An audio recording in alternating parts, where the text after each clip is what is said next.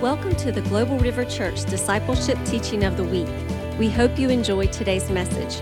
For more information about this podcast and other resources, visit globalriver.org. Come on, hallelujah. Woo-hoo. Thank you, Lord, for the blood of Jesus. Well, welcome everybody. Praise God you're all here. Hallelujah. Practicing social separation. It's not what we like to do, but we will do it. Praise the Lord. Tonight, just the one handout. If you've been here the other night's just week 3. This is week 1, week 2, week 3. We are going to, if we get a chance, we're going to go right into the manual about first part. So praise God. Please sign in also. Give us the ability to make sure who's coming. Those that are online, we'll have to sign you in online. So you can let us know, and we'll take care of that. Anyway. Well, while they're signing in, if it's hot in here? Okay, I did just crank it down, so it'll be all right. One of the homework assignments was to read the book of Philippians. So did anyone have any favorite parts or ahas from the book of Philippians that you would like to share with us tonight?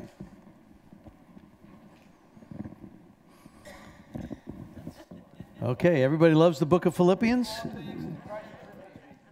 Okay, I can do all things through Christ who strengthens me. I like that one. Praise God. That's actually, isn't that in Hebrews? Let's take a look here.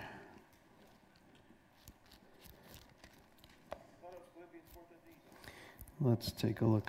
My New Living Translation does it a little different. 4:13. Fix your thoughts on what is right, pure. Yeah, fix your thoughts. Philippians 4:13 is, I have learned the secret of doing in all situations, for I can do everything through Christ who gives me the strength. Amen. Good. Love it. Well, let me kind of solidify a couple of things from that chapter, which I think, again, the way we proceed with breaking free is one we said from day one, you need to know your identity in Christ, right? It has to be, you have to be on the foundation of Christ to know who you are in order to be able to stand against any form of darkness. And so we, when we look at Philippians, the book of Philippians, first we looked at Ephesians, and that certainly cemented a lot of truth on who we are, where we're seated in Christ. In chapter 1 of the Philippians, Paul and Timothy actually co-labor and write this letter to the church at Philippi. And he said, I love this verse, and if you want to open up your word, Philippians 1:6 says that he who began the good work in you will perform it until the day of Jesus Christ. So he's begun this work in us, and he's performing it. And so we can see that there's a special favor that is shared with God in verse 3, and then verse 7. What really matters, he says in verse 10, this is in chapter 1, what really matters is to live a pure and blameless life in Christ. So let's turn with me, if you would, to Philippians 1:27. This one I'm going to probably preach on Sunday a little bit. I think that's what's moving in my heart. But in Philippians 1, in verse 27, let me read that to you. It says this, above all, that's pretty important, right? You must live as citizens of heaven, conducting yourselves in a manner worthy of the good news. So above everything else, live as a citizen of heaven. But I want you to see in verse 28, don't be intimidated in any way by your enemies. So if you're intimidated at all by darkness, don't be. If you're intimidated at all by coronavirus or whatever, don't be. Don't be. I mean, it goes on, it says, I've learned to live in peace. I've learned to be content whether I got a lot or a little. Just don't stress. Just live in peace. And so don't be intimidated. In verse 28 says, don't be intimidated in any way by your enemies. This will be a sign to them that going to be destroyed and that you're going to be saved even by God himself. So if you come face to face with any demonic realms, darknesses, intimidations, don't be intimidated. The great picture there is probably the one that we're all familiar with, is David, the little boy, going against big guy Goliath, right?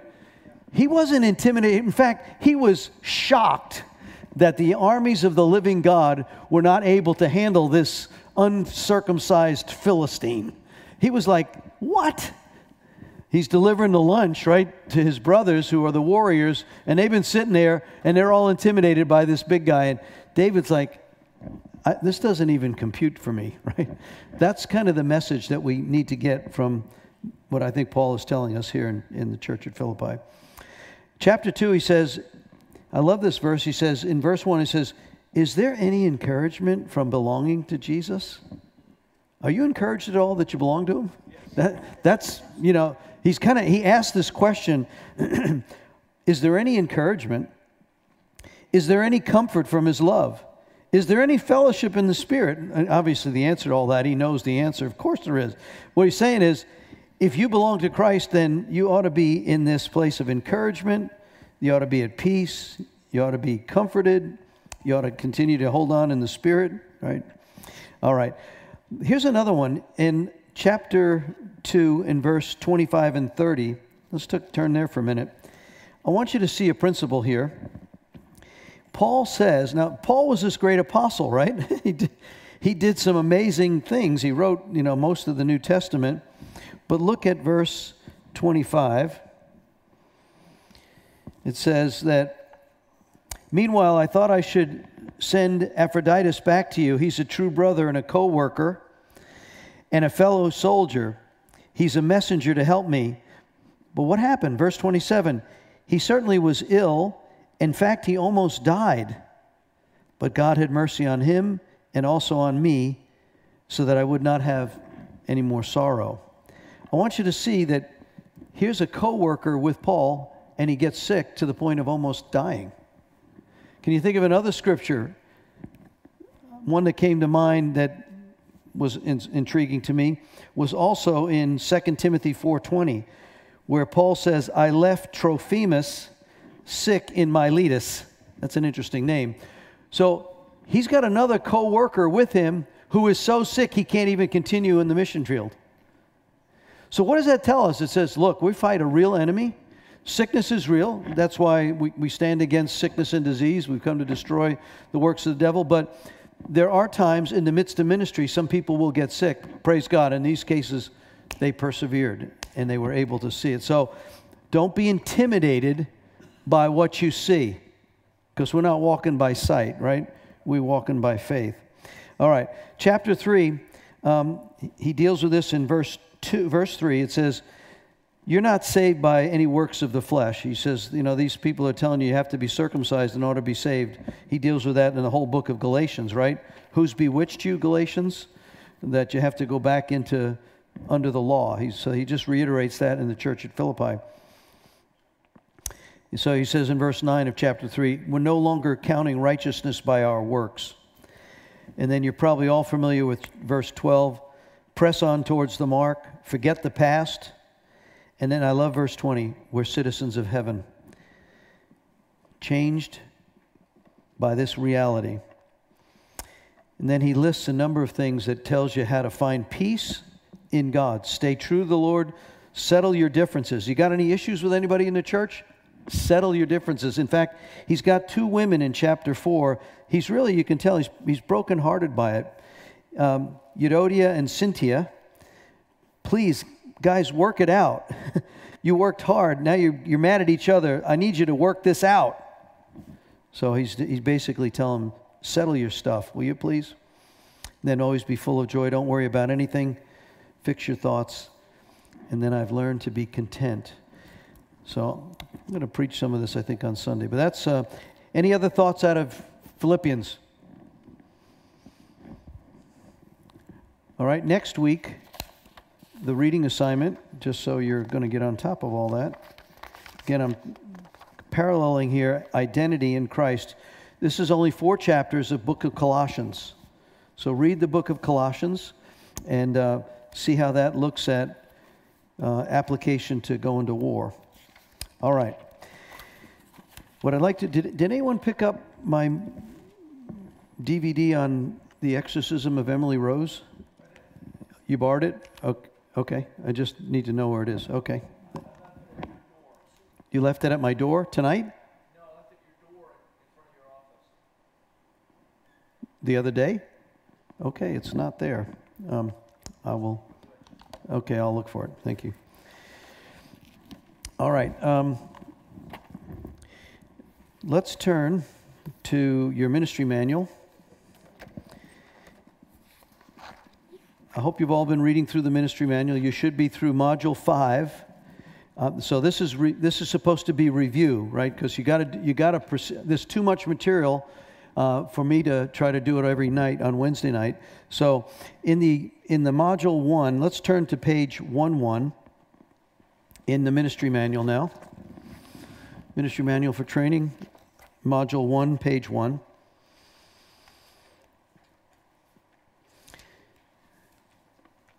And I'm going to fly through these because this should be obviously some review, but also if you've read it, what I would suggest to you, do what I do.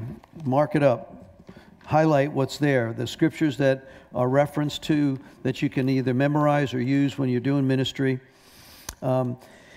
First of all, my purpose is to equip you to do the work of ministry. That's that first thing. Equip the people in Ephesians 4:12. There's some boundaries. On the bottom paragraph of that page, there's some boundaries about doing ministry. First of all, we don't become accusatory, right? If someone comes in, don't make accusations. Don't be negative to them. They've come. You're a minister of love, right? And so don't give directional things unless you get a really approval. If you say, well, you're going to get married in the next 2 months, you're going to have a son in 12. Don't give directional things like that unless you clear it with a pastor. Those are, and certainly don't give a rebuke. If you're a minister, we don't want to, in ministry, we don't want to get to the place where we become a stumbling block to people that are new, that are coming in, right? And so,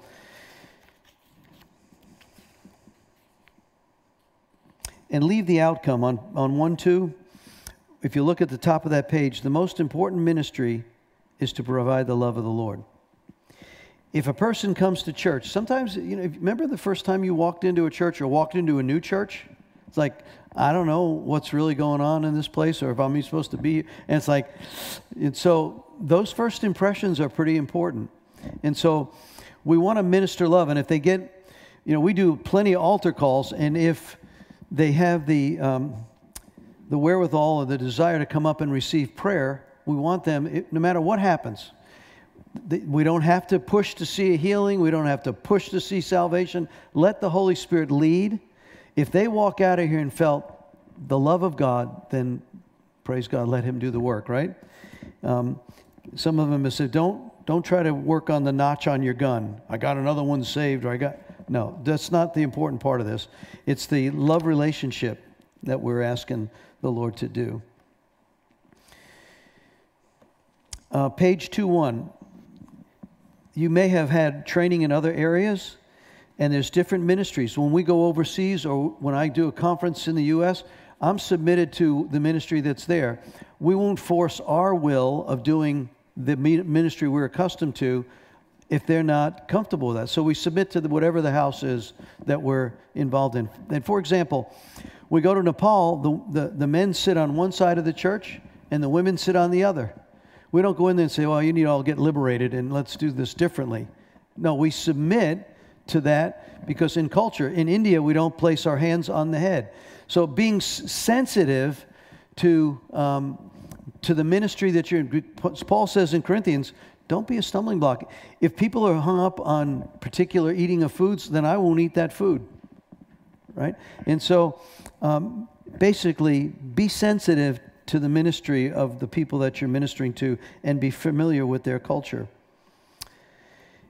On page 2:2, I could summarize that about don't be cranky. There's no cranky ministers of the gospel, right? You're supposed to be full of joy at all times. Even when it's not so joyful, you can still be full of joy, right?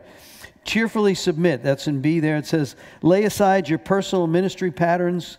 Lifestyle is a biggie. Look at 1E there. It says, if you're in the ministry, let's, for example, let me give you a story from way back. We had a ministry team member who was part of our worship team, and that person was having difficulty with pain medication and said, you know what, I think it's time for me to step down because I'm struggling with some form of addiction here. This was years ago, and we appreciate the fact that, you know what, if your lifestyle or you've got some issues going on, we know now from breaking free, if you give the devil something to work with, he will, especially if you're in ministry. So lifestyle matters, and being in your personal struggles, there's none of us that have arrived yet, so we're not looking for perfection, but we are looking for submitted hearts and cheerful givers.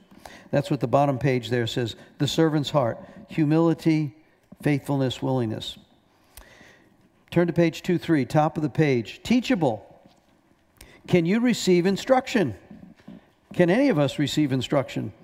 You know, I shared openly with you a few weeks ago that somebody came to me and said, you hurt me when you were sarcastic. And I took that to heart, and I wrestled with the Lord on it, and you know what? I'm trying better. In fact, I got the staff now reminding me, is that sarcasm? And no. Well, at least I don't want it to be. And so be teachable. None of us have arrived yet. And it's usually a sign of pride and insecurity if you cannot receive instruction. It's a lack of humility, right? And so you want, in fact, Proverbs is full with instruction about taking instruction from others. Probably one of the biggest one is there where it says on page 2-3, personal intimacy with God and the lifestyle.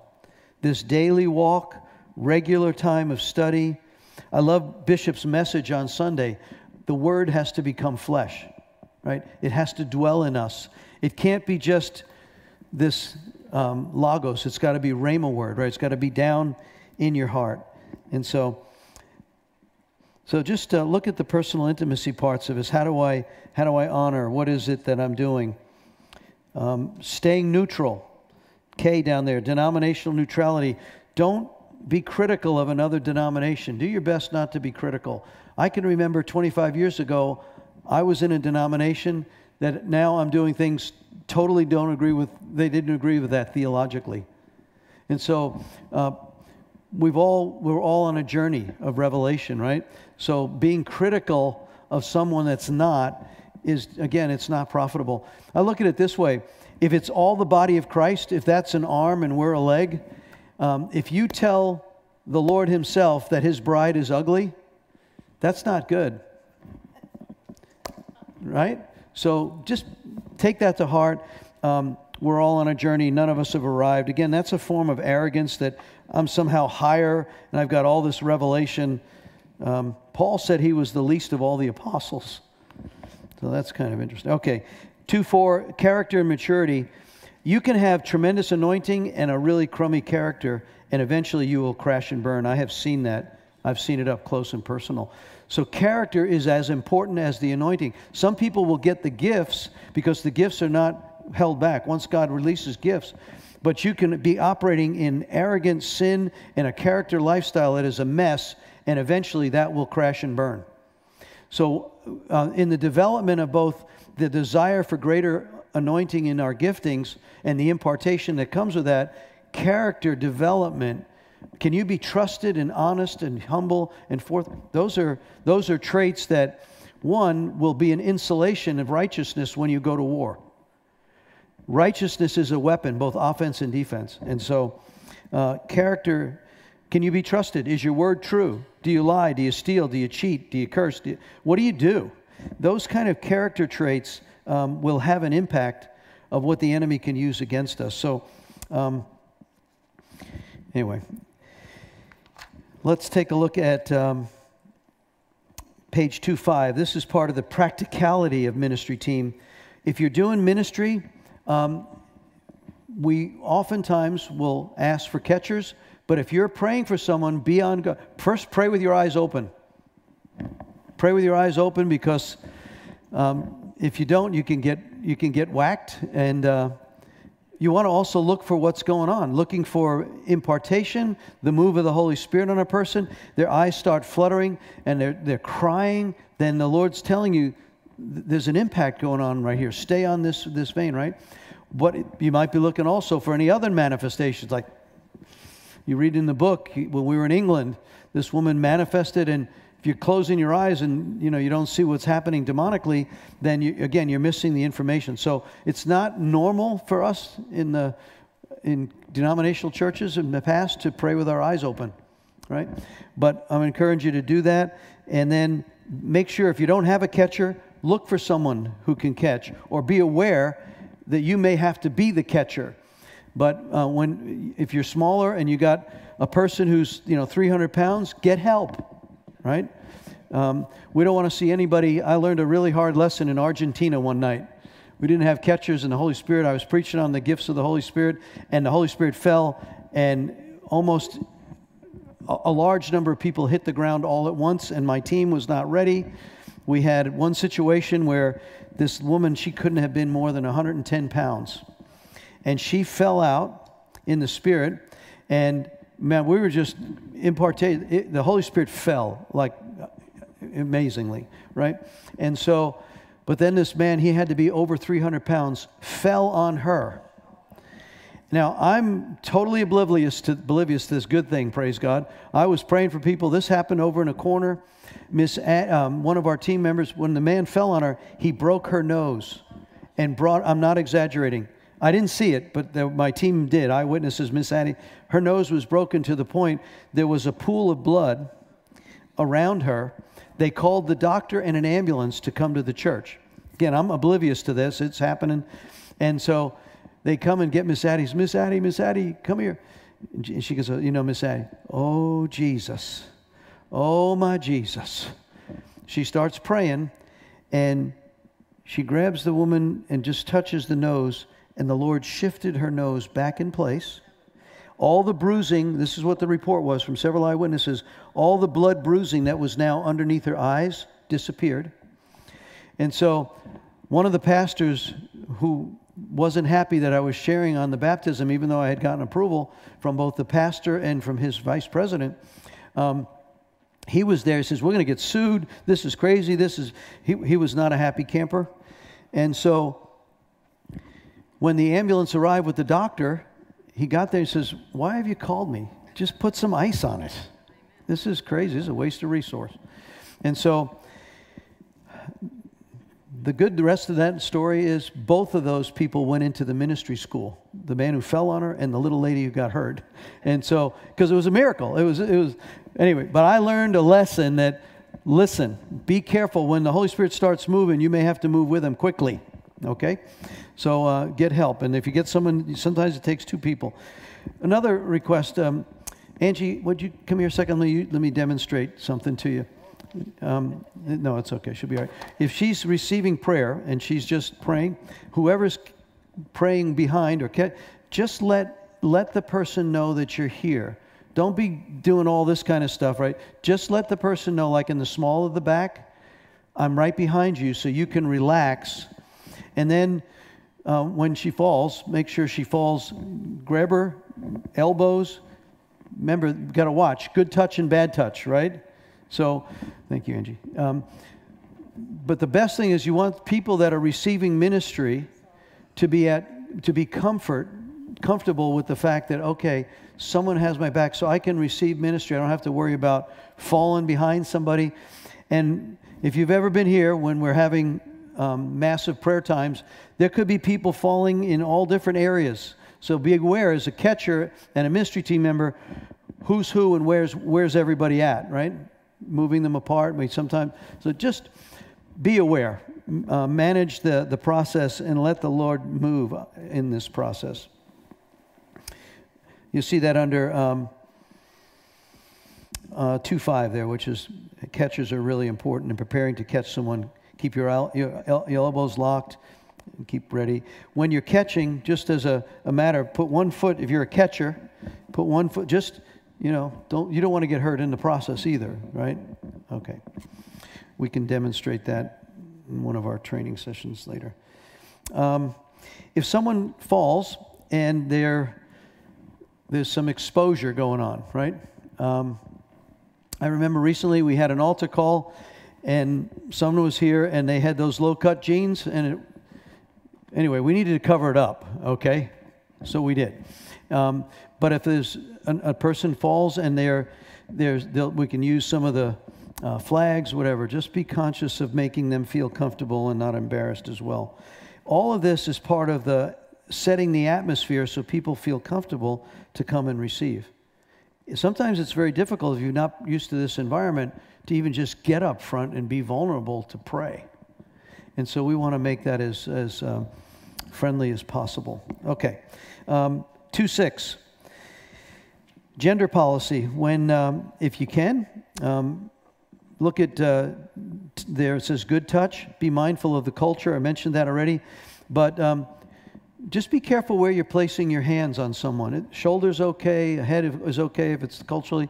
But, guys, be careful of touching women on the front. And when you're catching, just be mindful of where, again, we don't want anyone to feel uncomfortable. And try to have women minister to women, men minister to men. And if you're in an open environment, that's probably okay. But just that certainly will be the case when we do prayer ministry. There'll always be a gender-specific person present. If we're ministering to a woman, there'll be at least 2 women or 1 woman present, and vice versa for men. So, okay. Laying on of hands, I think we've covered pretty much that.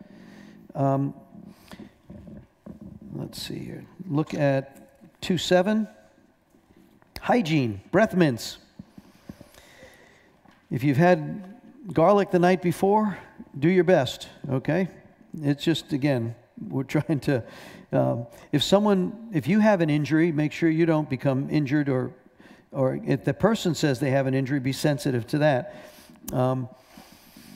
Okay. I think I reiterated this. The bottom of 2:7, it says, we're not looking for basically the outcome. We're looking for the relationship. If the Lord heals a person, the Lord delivers the person person gets saved. As long as they feel love, we're not here for any other purpose than that, okay? And I think we've covered 2:8 is, again, the expectation of character and lifestyle. Bottom of 2:8, be friendly, be flexible, pray earnestly, and have good breath. Amen? 3:1. This is the main thing. If you can consider yourself a channel of the love of God, then that's what we're really after. We want people. I've had people tell me after I've done prayer ministry that they felt anxious coming into the meeting. You're going to go in there and you're going to tell your life story about the things that have really brought you hurt or damaged or bad things you've actually done. And there's this anxiety, or at least a level of anxiety about being exposed. And once we set them at ease, at the end of that, I've had people tell me, I felt so loved in this process. That accomplishes everything. You'll be known by your love. So just leave the results to the Lord. Just leave all that there and just focus on being a channel of the purpose. He says you'll be known by your love. And then purity, I can't reiterate that enough again, is one, we need to continually be refilled, spending time with the Lord. Middle of 3:1 there, but on the bottom of 3:1, this is that whole purity. Who can ascend the hill of the Lord? Those who have clean hands and a pure heart. On 3:2,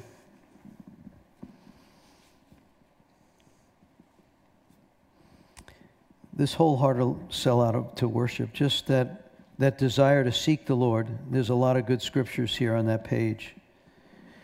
Being able to receive prayer. Don't hesitate to receive prayer for yourselves as well. 3:3. I think we've talked about this in week 1. You're in spiritual warfare. You are the freedom fighter. Remember this, what I boil life down to being, this is a story of love and war. That's what it is. The love of God being transmitted. We're supposed to love Him with all our heart and mind, love our neighbors as ourselves, but we're also to do the works that Jesus did. He said in 1 John 3:8, Jesus came to destroy the works of the devil. Now go and do likewise. In John 14, he says, verse 12, he says, now greater works shall you do. So This is warfare, but there's a process or a technique or a methodology to it, which is really what this is all about in the class. On page 3-4, it says, use discretion and take your time. Don't be in a rush. This is you can feel this pressure, especially if you're in a conference setting or a place where you might have, I remember in Tanzania, we had probably 70 people in front of each one of our team members waiting for prayer. It's like, man, oh my goodness. But don't rush the prayer. Just minister. If the person is receiving ministry and you see it, continue to pray. Just, again, leave the results. I remember Pastor Terry, I forget where we were. It might have been Brazil. I think it was probably Belém, Brazil. I remember a number of people in front of Terry, and certainly Phil. We got to the end of the night, and there were all these people who still needed prayer. And I remember Phil going to healed, healed, healed, healed. And the Lord he didn't run out of time. He just shortened our list. And Terry's had people in front of him, they all got healed. Was that in Nepal? We were remember taking a bus up a riverbed to this church. And Terry had all these people lined up in front of him. They all got healed. So again, minister, stop for the one. Heidi always says, stop for the one. I like that. Heidi Baker's ministry. Focus on the one that's before you. And use discretion. Allow time for God to do the work. Keep privacy. If someone tells you stuff that is really a deep, revealed secret, then be private about it, right? Don't divulge stuff. That's part of the ministry etiquette that we want people to feel good about. 3-4, if a person is weeping, go with it. Don't sit there, Lord, give them laughter. No, be sensitive to what, if this person obviously, if they're receiving ministry and you're praying or the Holy Spirit's out, go with what the Holy Spirit's doing. Don't change the mood. Oh, I want them to be happy. I don't want them to be sad. It may be good sad, right? So just be sensitive to that. Okay. 3-5. Be sensitive to the environment. Don't draw attention to yourself. This is not about anyone being in the limelight. If you're praying for someone, don't be loud. Especially, it is often distracting. We'll do an altar call, and there'll be a lot of people praying. So just, again, we don't want to stifle that, but be sensitive to, you don't have to pray loud. The devil can hear you softly, and so can the heart of a person. So, okay. On 3-6, I like this. This is both for prophecy as well as prayer. If you get a picture, an impression, we'll cover this in the prophecy side of things. You see something, but you're not sure. You don't have to come out, God's telling me right now. I don't recommend that at all. I have this impression that maybe, sort of, could this be what's going on?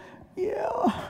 Oh, good. I am hearing what. So, one, it just helps for the flow because the person may correct you somewhat. When you come, God is telling me right now, this is what's going on with you, and that may not be going on with them at all. And so, by being somewhat soft in the approach, they'll help fill in the pieces, and you say, "Oh, good. Let me come into agreement with you on that." So again, it's just a humble approach to ministry, right?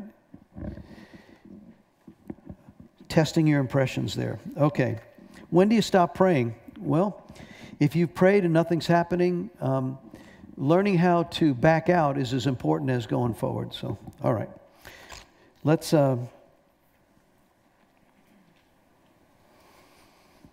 move on to on 3:9. The top of that page on 3:9 is don't force ministry. If the Spirit is not doing something, you may need to remember to just relax and realize there'll be other opportunities. You know that scripture where Paul says one waters, one plants, one harvests. So just what you may not be the harvester in this case. Just let the Lord minister and minister love. Okay. I want to get to the prayer guidelines. On 3:11, the bottom of that page, Love, love, love. You are the channel. I guess I've hit that enough, right?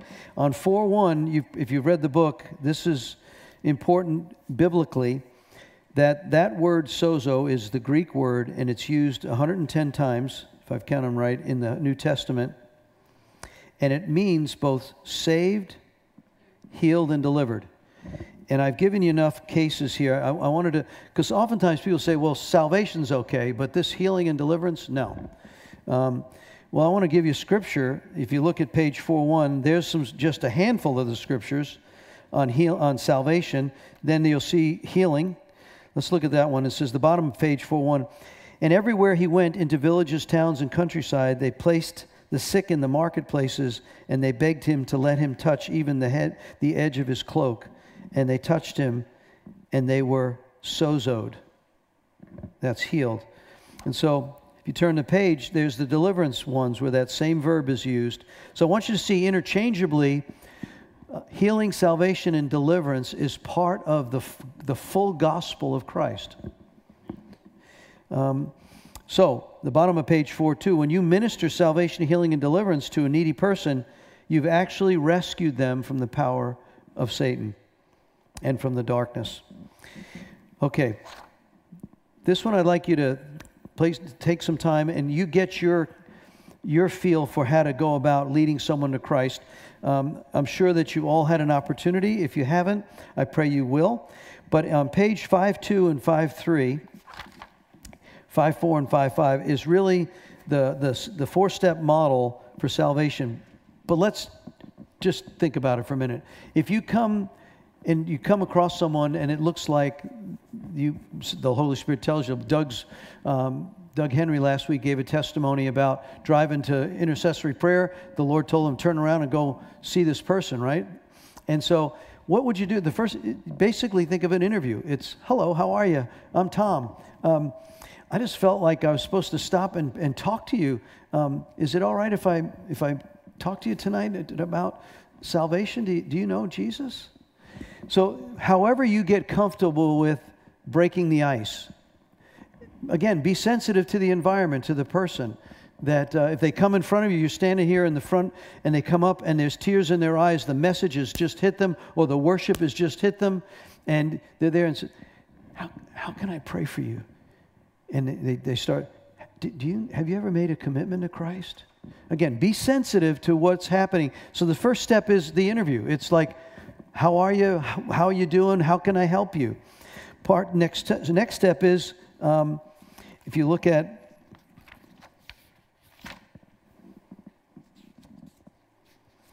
page 5.5, this is that interview, the preparation. It's real and it's relational. Don't be forceful. So find a way that just helps to open the door for the situation that you're in. Once you've connected with the person, and they realize that you're not here to be offensive, you're really here to help. How can I help you in this process of receiving Christ? Then you want to walk them through, and I would suggest a couple of scriptures that you might commit to memory. Again, this doesn't have to be fire and brimstone. Do you know that if you don't receive Christ, you're going to hell? You know, it may be a little softer. You know, if you were to die tonight, do you really know where you're going?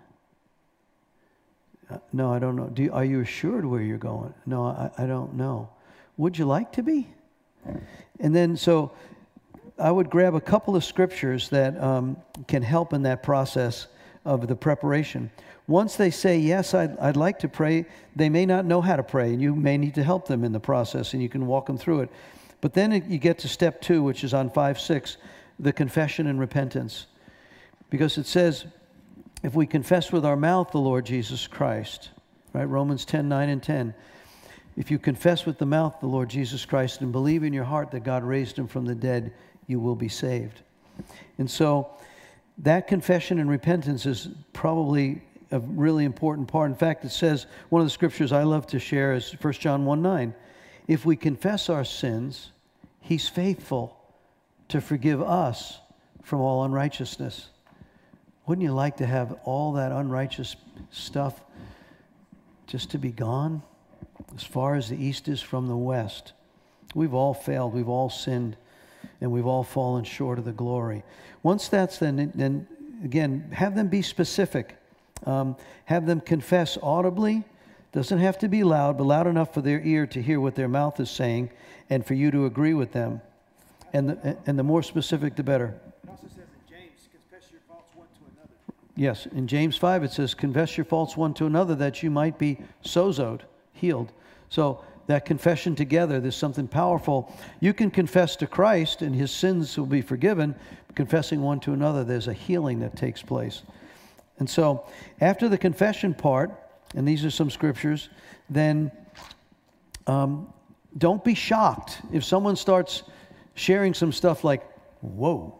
Don't go, oh, wow, oh my goodness. No, it's like, again, a loving counselor, right? Said, man, you really did mess up. No, not a good response, right? Commitment to the surrender. This is number 3, page 5-8. After the person has made a complete confession and repentance to the Holy Spirit, you want to have them release themselves to the Lord's hand. It's not just about salvation, it's about lordship. And you'd like to have them pray, Lord, I give you my life. I want to surrender. Because you know that once they've surrendered, the battle really may start, right? And so at this point, they need to be armed with, one, a total release. I'd like you to help me now, Lord, in my life. But we always, you see that part, 4a there at this part, it says, have the Holy Spirit fill them. Luke's Gospel, chapter 11, it says, if an evil father can give good gifts to his children, how much more would the Heavenly Father give the Holy Spirit to those who ask him? So I have them ask the Father for that gift. That's consistent with Acts chapter 1. Remember, Jesus said in Acts 1:4, don't leave Jerusalem until the Father sends the gift that I've told you about before. And when he says in Acts 1:8, he says, and when he comes, you'll receive power. Why? Power, because you need the power to be able to walk this out. And so oftentimes we may fail to do this step, but this is as important, I think, to me. After they prayed the prayer of salvation, Lord, fill me. This house needs to be filled. Remember in Matthew 12 where it says, you can't enter the strong man's house and pillage it unless someone stronger has come. And you have to wipe it clean, and the house has been swept clean, and it's empty. Then he's going to come back with 7 worse characters with him. So you want that house filled. How does it? You have to be filled with the Holy Spirit. And so that's I'd like you to star that step there. Once we've made the declaration and thanks God. So the interview, the repentance, the commitment to surrender, thanksgiving and declaration, and then celebrate. Just, wow, this is so important. You could tell them a scripture about the angels having party time right now in heaven. And so that's the salvation model that I would like you to practice. This, just do it by yourself. Many of you have done this and you're pretty regular at it, but get in a place where by yourself at home, it's like, okay, let me think about how I would lead someone to Christ in some different scenarios. If you've done street ministry or then you may be familiar with it and you're comfortable with it. But we want to get comfortable in what is that and look at some of the scriptures that are part of that. It's going to be real important. It's the greatest of all the ministries is eternal life, right? Okay. So what I'd like you to do next week is let's pick up and get through module. The healing module is through 7.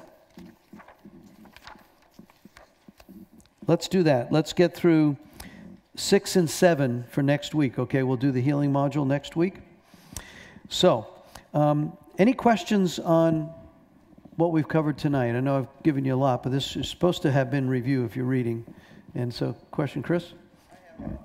Here, let me give you a mic because we want the live streamers to be able to hear it. Thank you. I wanted to comment on 3, where it says prayer and worship. It says there, you may not always feel the anointing, but it is with you and will increase if you ask. I think that's such a precious. Yeah, the teaching that we often share is there's times when you feel the anointing, right? It's like the Holy Spirit, especially in a setting where there's a lot of believers in worship, it's just natural. Some of the things, if you read the book, will be in a place where the Holy Spirit's moving, and it's like people get sovereignly healed, right? But you may be on the street and you have zero anointing, zero sense or feeling. Now you're operating in authority. Because it's not about, remember, if the enemy tries to intimidate you in a deliverance ministry, it's not how you feel. It's who's behind you and whose you are. And so now you're operating in authority. So it's kind of like the police officer who stands on I-40 and stops traffic of a tractor trailer. That tractor trailer could keep running, and that's it, right? But he's got North Carolina behind him, and his badge that he's wearing, he's got the authority. He said, you better stop or else. So he's operating there in authority. It's not by his power and his might, right? And so good point. Any other questions or comments?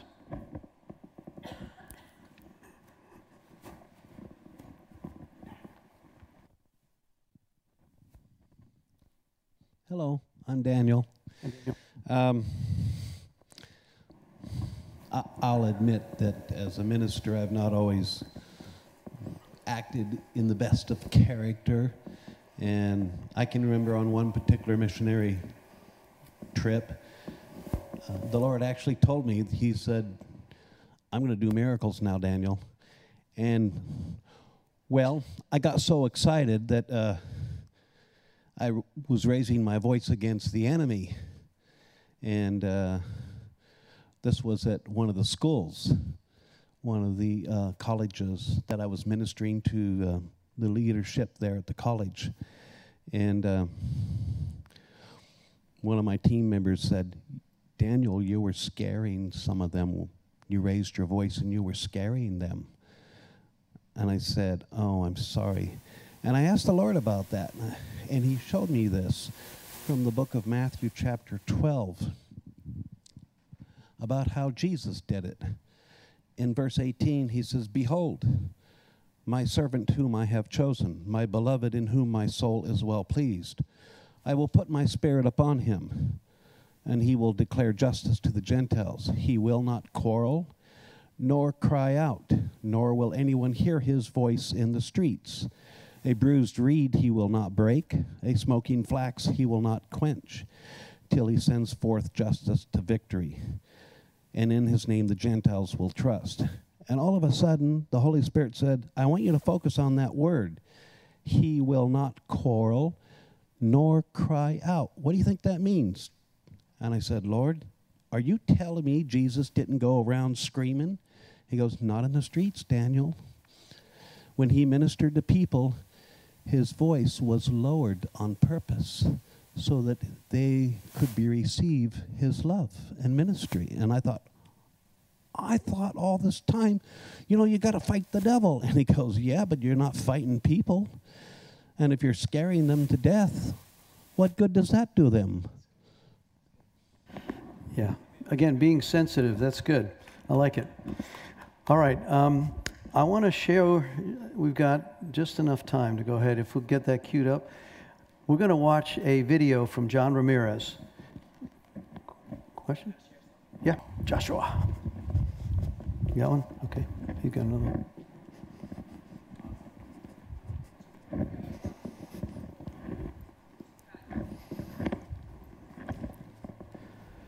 Okay, good. I'm Joshua.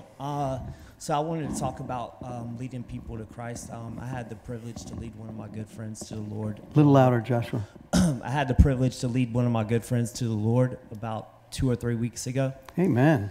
And it was pretty awesome. And I've led, probably about 50 or 60 people to Christ since I've been a Christian. And every time that I've, led somebody to the Lord, the Holy Spirit was always backing me up. And he gives you this confidence, because you really have to believe that Christ is your Savior to be able to lead somebody to Christ. You really have to believe that God is working inside of you, and you have to resonate, this peace that God gives you, man. And so it was real easy because about a year ago, he lost his son, his baby son. So he's been real mad at God. thinking that, Jesus and God just took away his son. He's like, why did he take my son? Why did he have to take my son? And, the Holy Spirit was just laying the scriptures down on me that it wasn't God who took your son. It's the enemy who comes to steal, kill, and destroy, and just laying all these things out there. And he's addicted to drugs, and his life's just a mess. And I was just like, man, the only way that you're really going to get through this, the only way you're ever going to have peace in your life, the only way that your life is ever going to change around is if you accept Jesus into your life, man. I said, I think it's time, that you come to God and let him be your father and let him bring this change in your life that you've been seeking. And I was like, so you ready to accept God? He's like, man, I just don't know. And I was like, dude, what is there to say no to, man? The blessings and God working in your life and completely changing things around. It's like, how long do you want to labor in vain? How long do you want to go through this? And he's just like, man, I guess you're right. I guess you're ready. I was like, so let's do it, man. And so anyways, I led him in the prayer of salvation. And it was really good. It was awesome. That's the divine sensitivity. It was the divine moment. It's kind of like when Peter and John are at Gate Beautiful, and he looks at the man and he's trying to get alms to get healed. And he says, basically, Peter recognized the opportunity. And so, awesome. Well, listen, let me, I want to caveat for those that are going to watch this online and here. This is an ex-Satanist. His name is John Ramirez. He came to Christ under Nicky Cruz, and he wrote a book, Armed and Dangerous, The Ultimate Battle Plan. So he grew up in the Bronx. I went to school for 4 years in college in the Bronx, tough place. He grew up in the Bronx, tough life, came out of Satanism, his family, and he's going to give us some instructive things that I'd like you to jot some notes if you can, either maybe just even in your ministry manual, some things that, wow, that's something, I want to talk about them next week. All right, we'll get into the details of them next week, like, what about that? Or could that really happen? Or what do you think? So, no fear right now, but I want you to realize the enemy is alive, and he's a liar, and he's working to destroy churches, and he's working to destroy families. So let's listen to, and you can get this book online. It's very interesting, Armed and Dangerous, but I think you'll get the most of it right out of this. So let's go ahead and roll it.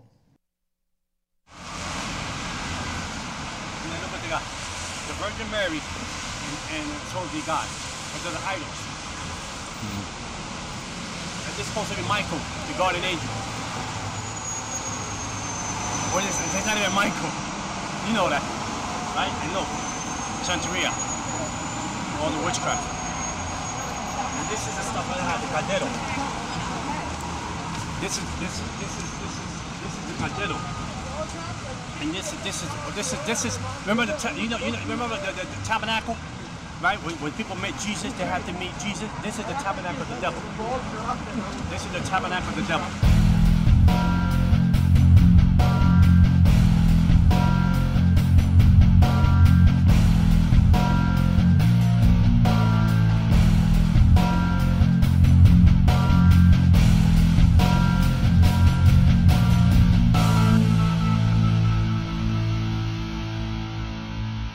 I grew up in a neighborhood that, first of all, the first killing that I experienced feet away from me when I went to go and get a gallon of milk was only 10 feet away from me. They shot the guy like 7 times. They shot him 7 times as a young boy. I seen killings after killings after killings. In order to survive in the streets of the South Bronx, you had to be a killer. You have to be a murderer. You had to be smart. You had to be slick.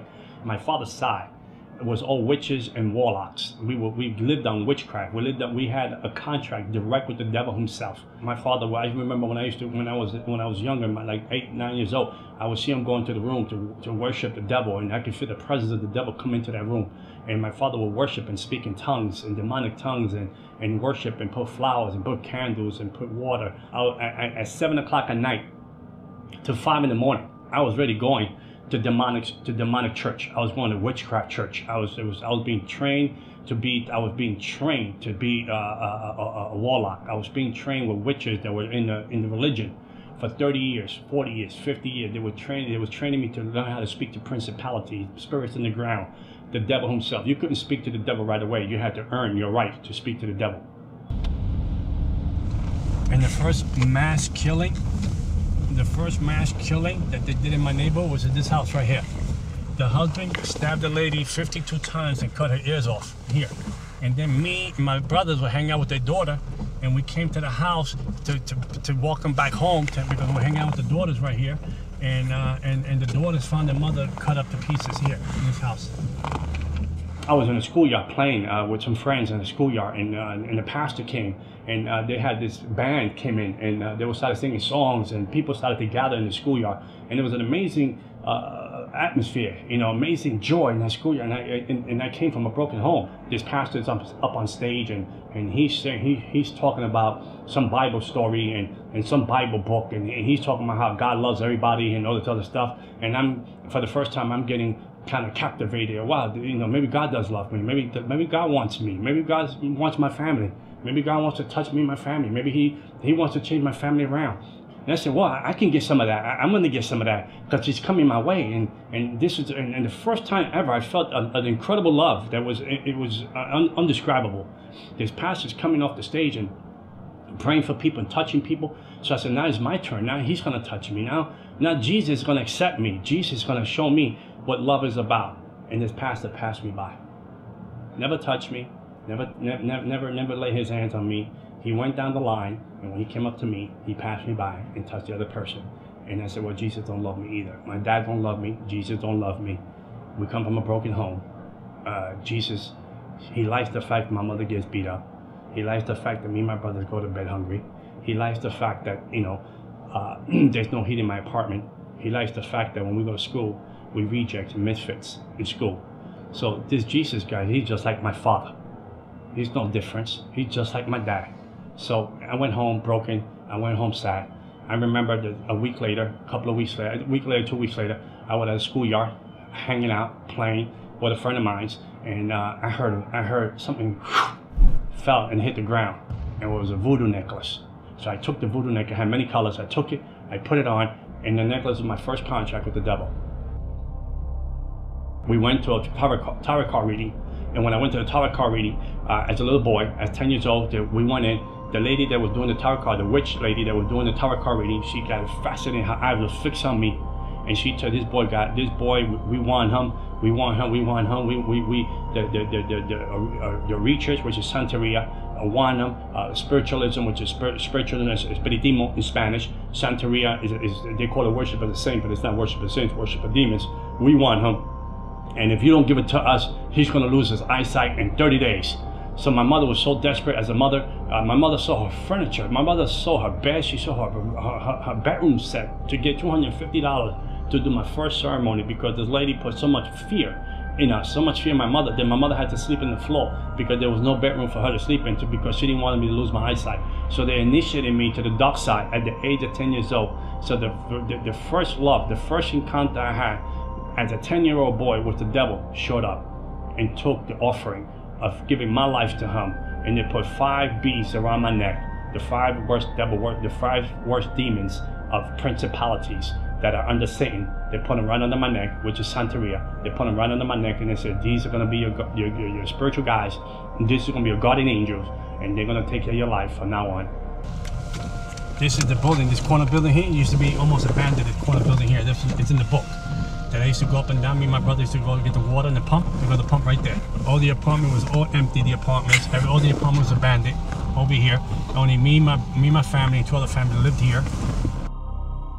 And my whole childhood was stolen. My whole childhood was worshiping the devil, going to demon church. I would go to demon church from 7 in the evening to 5 in the morning, being trained by witches and warlocks, colors, principle, rights. Who owns this region? Who's in this region? Who's running this principality? What principality name is this? I had how to channel powers. At the age of 13 years old, I was astral projecting my body. I would leave my body home and go to regions and go into the spirit realm and curse dark side, curse neighborhoods, put spirit of prostitution, spirit of drugs into the neighborhood, homosexual spirits here, demonic spirit here, spirit of murder, spirit of suicide. I know how to channel all those spirits into the neighborhood. At the age of 15, 16 years old, I was going into hospitals and putting death in ICU, death in one room, so this person can die because I wanted to be promoted with the devil to move up that ranks to be the biggest devil worshiper in New York City. The devil became my daddy. He replaced my dad because I prayed and I said, you killed my dad. At the age of 33 years old, my dad got shot in a nightclub in the face for a woman that wasn't even his when he had to go up and home. And the devil took him out. The devil said, I replaced the old to keep the new. And the devil became my daddy. There was a club here, and my father died there at 33 years old. And we lived over there. And then remember that when I was 11-year-old boy, there was a store right here in the corner. And the guy got shot right there in the street right there. Right next to the little corner here. The guy got killed there when I went to get the gallon of milk. And I moved up the ranks from devil worshipping. I moved up the ranks. I moved up with principalities and demons to the point that I was able to sit with the devil like I'm sitting with you today. And the devil would manifest himself in human form. Or the president would come into the room and I would speak to the devil all night long. And he would give me assignments. I would go to 5 clubs or 5 lounges a night to look for people to recruit to the dark side. I would tell people their fortune. I would tell people their lives. I would tell people things that they did, things that was going to happen to them. That then they had no clue who I was. They didn't know who I was. I just had the demonic powers. I had a taste for blood. I would kill animals and drink the blood every week. If I didn't have money if I didn't have time to buy an animal, I would cut myself and drink my own blood. The ring of the people that I was with that was in this demonic world, doctors, lawyers, principals, judges, police officers, they were all into witchcraft. There was all, even singers today that are very well known. I would move principalities from that region to control demons on the ground to operate the church, to cut down the church, to cut down the growth of the church, to cut down the opportunity for people to get saved. I would be drunk. I'd come out of a club and I would have demon possessed, drunk. I would stand in the middle of the street and say to God, come down. You want some of this? You want me to slap you in your face? You want me to spit you in your face? You come and mess with me. I got married in Halloween. I had a demonic wedding in Halloween. I got married in Halloween. All the demons and principalities from different regions around the world came to my wedding. No human beings came to my wedding. They were afraid to come to my wedding. So I had a crazy, I sent out invitations. No one showed up. So there were no wedding gifts. But demons came to my wedding and baptized my wedding. So my wife was a witch. I was a witch. And then my daughter was born, and I was training her to be a witch too. I remember the first time that I was going to sacrifice my first human being. The devil was sitting in the passenger side of my car when I parked. He said, "You love me?" I said, "Of course I love you, Daddy." He said, "There's a guy on the rooftop. He's going to try to take you and take your money or hurt you. You kill him if you love me." So when I went up there to the rooftop, I lived on the 12th floor. I remember that. And when I went up to the rooftop, I remember the part that he was hiding behind. He was hiding behind the stairway, and this guy was like 6'5". 250 pounds. I was half demon possessed. I felt the demon within me, and it wasn't even me anymore. So I was going to drag him into my apartment and stab him in the neck because I had a Cardrone pot with weighed about 100 pounds plus, and I had like 9 machetes in it, and I had knives in it that I used to kill the roosters with. But when I went to grab this guy that I wanted to bring him to my apartment, he just went off my hands and just disappeared. He went down the story. I mean, this guy was like an Olympic athlete. He just gone, disappeared. And I couldn't grab him and kill him, so I was very disappointed that I couldn't kill my first human being.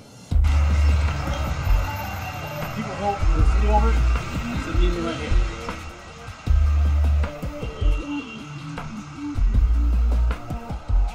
There's a demon that runs the gates of hell. This is the one I was telling you about that is in my book. It's right here. Little demon. Here's another one. This is the demon that runs Haiti. Principality over Haiti. The one who's over there, principality over Islam. And look at this. Trap the people. The truth. Isn't that funny? The truth. Will set you free. I mean, ain't this a joke? They put it up there so people can think that they're part of this. What is this place? This is the Botanica. This is a place that everyone in the Bronx come here to buy the ingredients to do witchcraft and hurt people and kill people. This is the place. We can go inside. Come on, let's see if we can find something. If I tell you I was going to kill you in 30 days, you prepare your funeral. You was going to die in 30 days. I don't care who you were. I don't care who you knew. I don't care what you call yourself. If you were Catholic and you say you were Christian and you say you were a believer, I was going to kill you.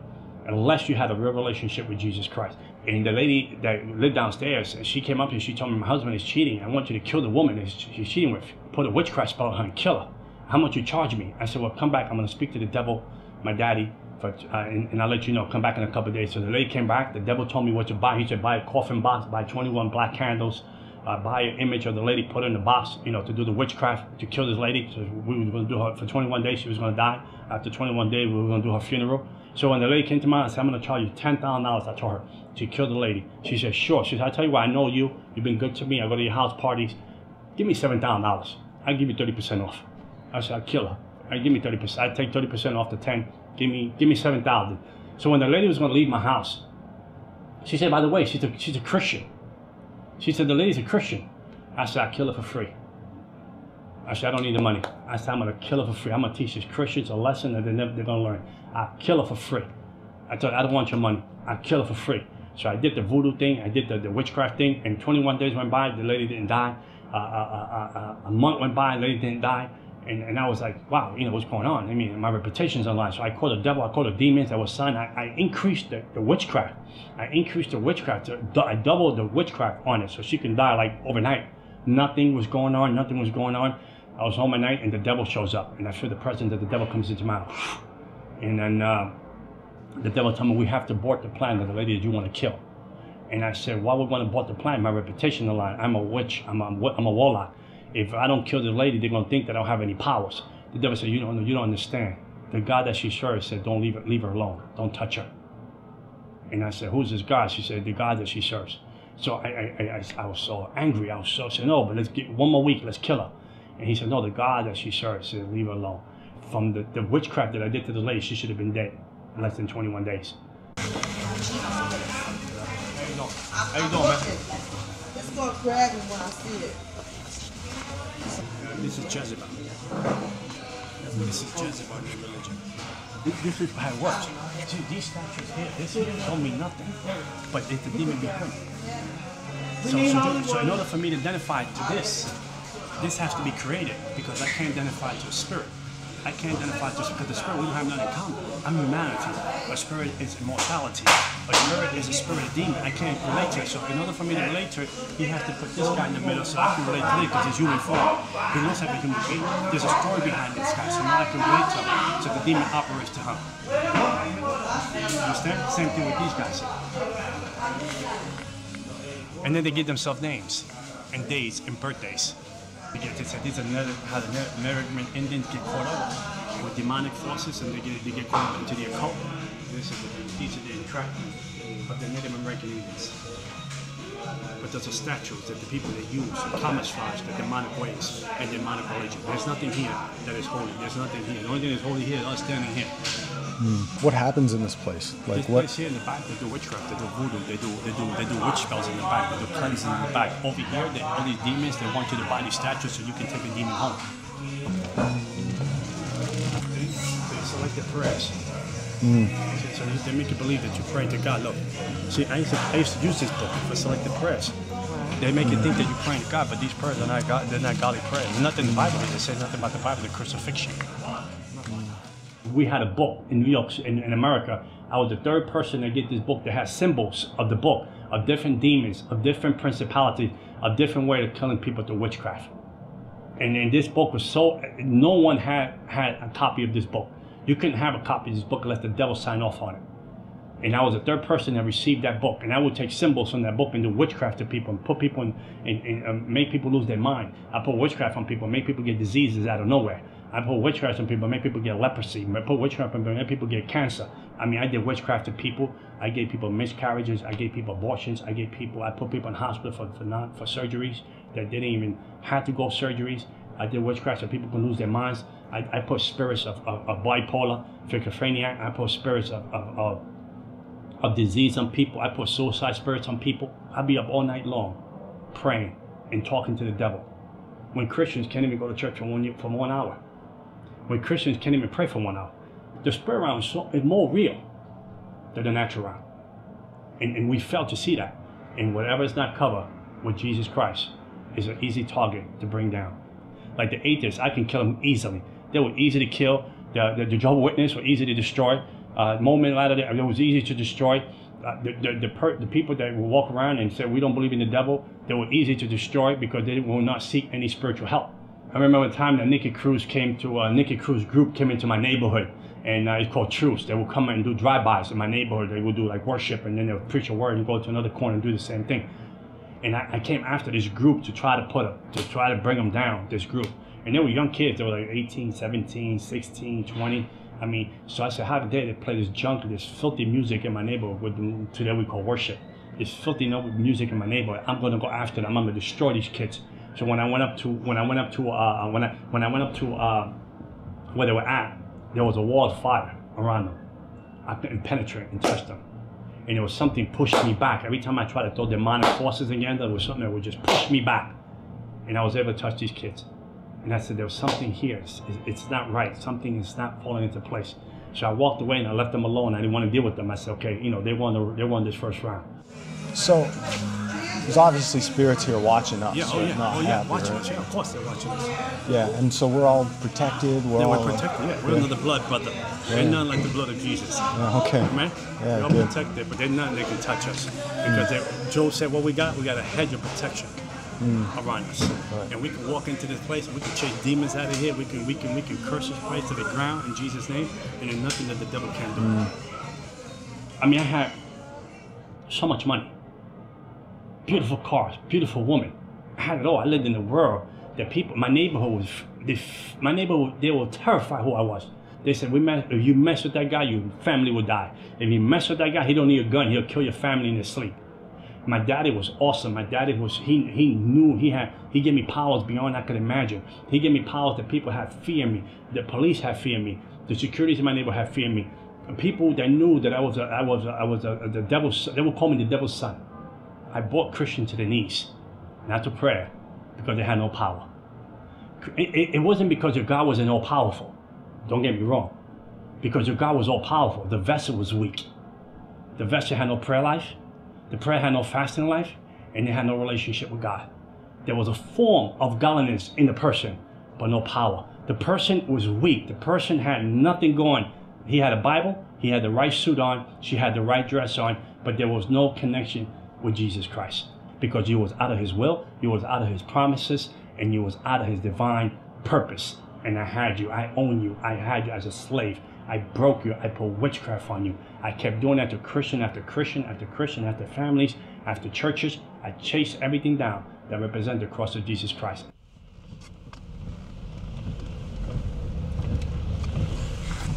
Very demonic place. So that place has an effect on the whole neighborhood, you're saying? Oh yeah, of course. Oh, that just had this whole region on lockdown. That's the devil's throne. We just went into the devil's throne. That throne been there since the 80s.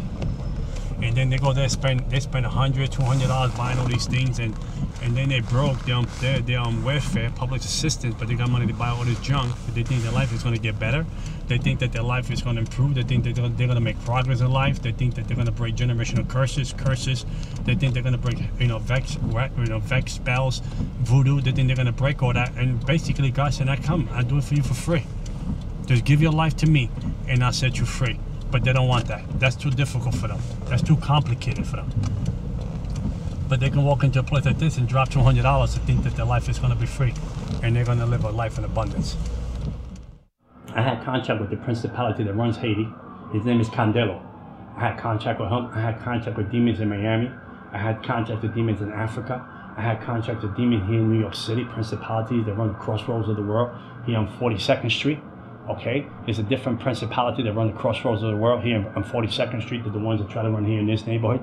I didn't have a conscience. I remember I did witchcraft to my brother and I put him in jail for 5 years. The witchcraft I did to my own brother, my own flesh and blood. I did witchcraft to him. I put him in jail for 5 years. My other brother, there was a warlock. He came into my house one time with an attitude, and the demon jumped on him. And he ran out the house. He couldn't hold the pain in his stomach.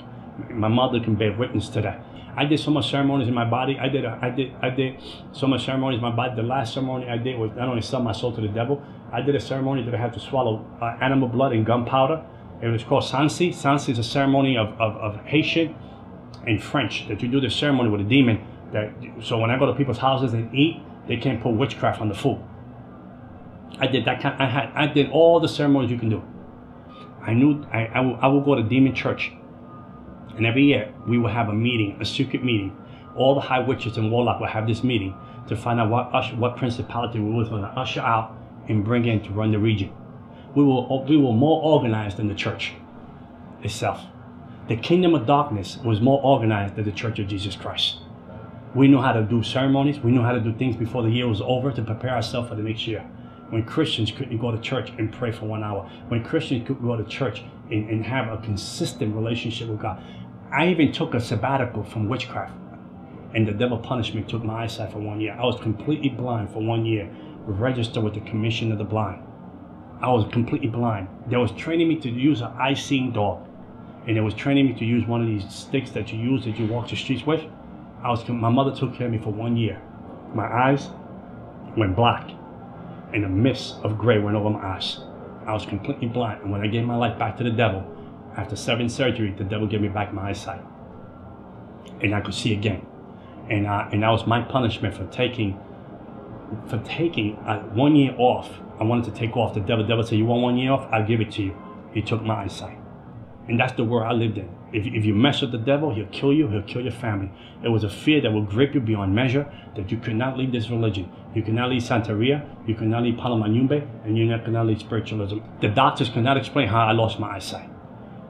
Meanwhile, Christians, and I was like, why Christians do bad, and Christians sometimes miss the mark, and the only thing that shows up in their house is grace and mercy. When you show up with the devil and you do something the devil don't like, he kills someone, he kill your family member.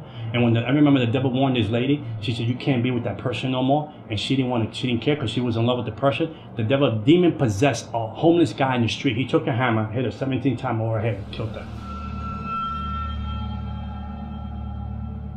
One day I was sitting home and it was amazing.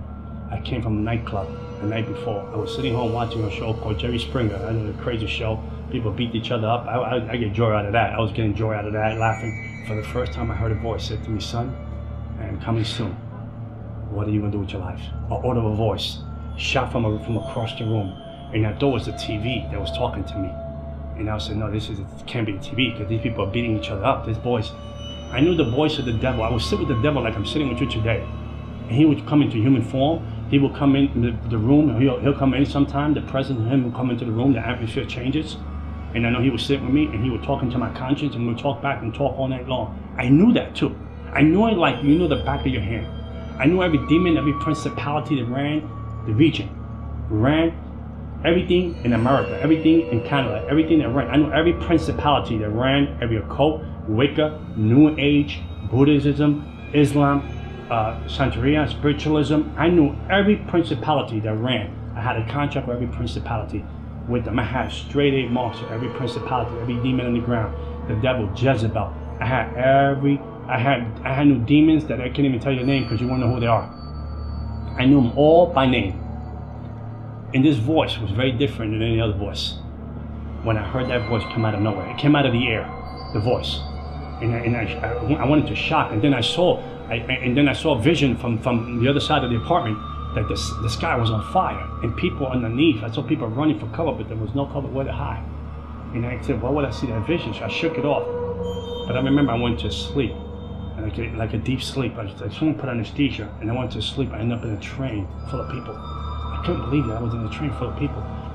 And this train was going faster than you can ever imagine. I'd never been on something this fast on earth.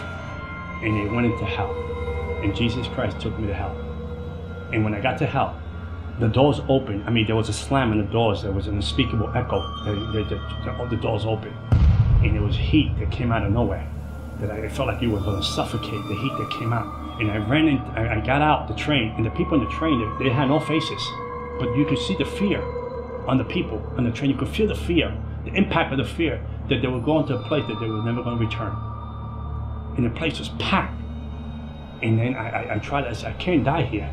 I said, I can't die. This is not for me. I wasn't born to be in this place. I was saying this to myself. I was not born to be here. So I tried to find like a tunnel in hell. And I was walking to the tunnel. I was trying to run to the tunnels in hell, try to find a door, maybe a window, maybe there was a gap somewhere that I can come out and come back to reality. But there was no gap. And I remember as the more I went into the tunnels, the more the fear gripped me. The more the suffering. I heard suffering. Darkness drapes over you. This fear drapes over, like you're wearing a garment. This fear drapes over you. It's something you can't even control. You have no control over. It's something like it grabs you.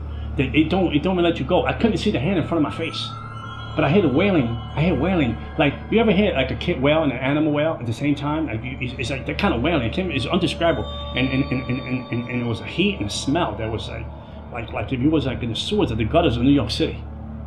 But I mean, but crazier than that. And then I came to a part of the tunnel. The devil showed up. He said, I was your daddy. He spoke to me in the amount of time. I was your daddy. I gave you everything you needed. I took care of you. I blessed you. I protected you. I killed people for you. I did everything. I gave you powers. I gave you a name in the kingdom of darkness. I gave you a name. When people came against you, I destroyed them because I knew that you were going to be the vessel that I was going to use to move my kingdom on the earth. And now you want to leave me? Now you want to betray me in demonic tongues? And I'm talking to him back in demonic tongues and telling him, no, I'm not leaving. I'm just confused. I don't know what's going on. And he said, no, I know what you're going to do. You're going to leave me and you're going to expose my religion. You're going to expose who I am and how I operate in the spirit realm. Because I taught you things that I never taught no one else. I show you things. I trusted you with the things that I needed you to know so you can further my kingdom, because I wanted to use you in a greater measure way. And the confused, he went to grab me. As he went to grab me to destroy me, the cross of Jesus Christ appeared in hell. I didn't understand how a 3-foot cross appeared in hell when I was wearing the blue shorts and a t-shirt. And I put it on him. And when I put it on him, the devil melted like he was an infant. Like an infant, he melted and fell on the floor, like no powers. So I took that opportunity and I ran deeper into the gates. I ran deeper into the tunnels of hell, hoping that there was a door. My hope was there was a hope in the hope at all. There was no place to say, I'm coming out of here. This is it. This is the end. I had a fear that gripped me, that I was indescribable. I never felt a fear like that. I never felt a despair. It was the opposite of what heaven is. It was opposite of joy. It was opposite of gladness. It was opposite of peace. It was opposite of light from darkness. It was a place of torment, a place of, if I'm here, my family don't know I'm here. My daughter don't know I'm here. How would they find me? How would they look for me? So as I went deep into the tunnel of hell, hoping that there was a door, a window, a crack somewhere that I can get out, the devil showed up again, so now we'll destroy you. So what I did was, I told him in the demonic language, I got these marks. These are my contracts to protect me, to destroy you. He said, fool, I gave you those marks. Those are my marks that I own you. I own you. No one owns you. I do. And you're going to live for me or you die. And when he went to grab me the second time around, I said, it's finished. I said, this is it. He went to grab me the second time around. The cross of Jesus Christ appeared in hell. There's no greater love than the cross that will come for a sinner like me in hell. So when David said, if I make my bed in hell, he knows I'm there. Grace and mercy showed up in hell. Grace and mercy knew my address. Grace and mercy have a plan for my life. To my unspeakable, demonic, selfish ways, arrogant, self-centered ways in hell, when I was done for the count, Jesus Christ loved the misfit. And he said, I have a plan for you. I loved you beyond you can ever imagine. And he showed up in hell. And when I woke up, then my spirit came back into my body. I woke up and I bent my knee to Jesus Christ. I had $100,000 witchcraft stuff in my house. I threw witchcraft away. I threw religion away. I threw everything that had to do with darkness away. The people from Haiti, the people from Cuba, the people from Miami and New York said we have to kill him because he knows too much. We have to destroy him. We have to kill him because he knows too much. He's not one of us anymore. And they came for the kill. They did their best. They came for the kill. I would sleep during the day. To stay at night when the demons show up and tormented me for 30 days. They tormented me for 30 days. They would grab me by my throat, pick me off my bed. The room would go cold. I would lay in my bed. I felt another person lay next to me, ice cold, another person. I would look like this and I can feel the presence of that. It was the devil himself right in my bed. For 30 days, on and off, tormenting, torture, try to steal my mind, try to rip my soul out of my body, try to rip my spirit out of my body. I would tremble at night, like never trembled before, 30 days, and I would cry out. I didn't know how to pray. I said, Jesus, Jesus, Jesus. Didn't know how to pray. I said, maybe I pray like my sister prays. I heard her in church, she prayed this way. I heard that person pray this way. I would bring all these prayers together to try to put them together like a puzzle, to try to fight for my life. And one day I was in church worshiping, and I would ask the Lord, why you letting people, why you let this happen to me? And one day I heard the voice of God again. He said, I wanted to see how much you love me. And he said, I wanted to see how much you trust me. And ever again, I was tormented by the devil. And I became an evangelist for Jesus Christ. 14 years serving the Lord, and I will never trade it for nothing in the world. And I know that somewhere in Hallelujah Boulevard, there is a mansion for John Ramirez. And one day it says, welcome home, well done, faithful servant. And I tell you, there's nothing. And I'm not talking about Christianity, I'm talking about relationship with Jesus Christ. He is my Lord and Savior. He is my beginning and end. No weapon formed against me will ever prosper. I die when Jesus said I go home. Not because of a witch, not because of a person, not because of heck, voodoo, vex, incantation, none of that can separate me from the love of God. $100,000 of witchcraft, selling my soul, marks here, marks here, marks here. But the biggest mark is here, is the love that I have for the cross. And nothing like the cross of Jesus Christ. And I tell you this, and I end with this. I was cursed, I became blessed, because the one that was blessed became cursed for me. And I switched daddies. And my daddy sits in the universe. And he loves me beyond I could imagine. And that love now I can give to my daughter. And my daughter today, she's a born-again Christian, graduate from college, psychology major. And I know that God's going to use her in a greater way. Because the baton that I have, I will pass to her, the right baton this time. And I know she'll do a greater exploit than her daddy. And before I leave the earth, people will know that John Romero was here because he served Almighty God. Amen.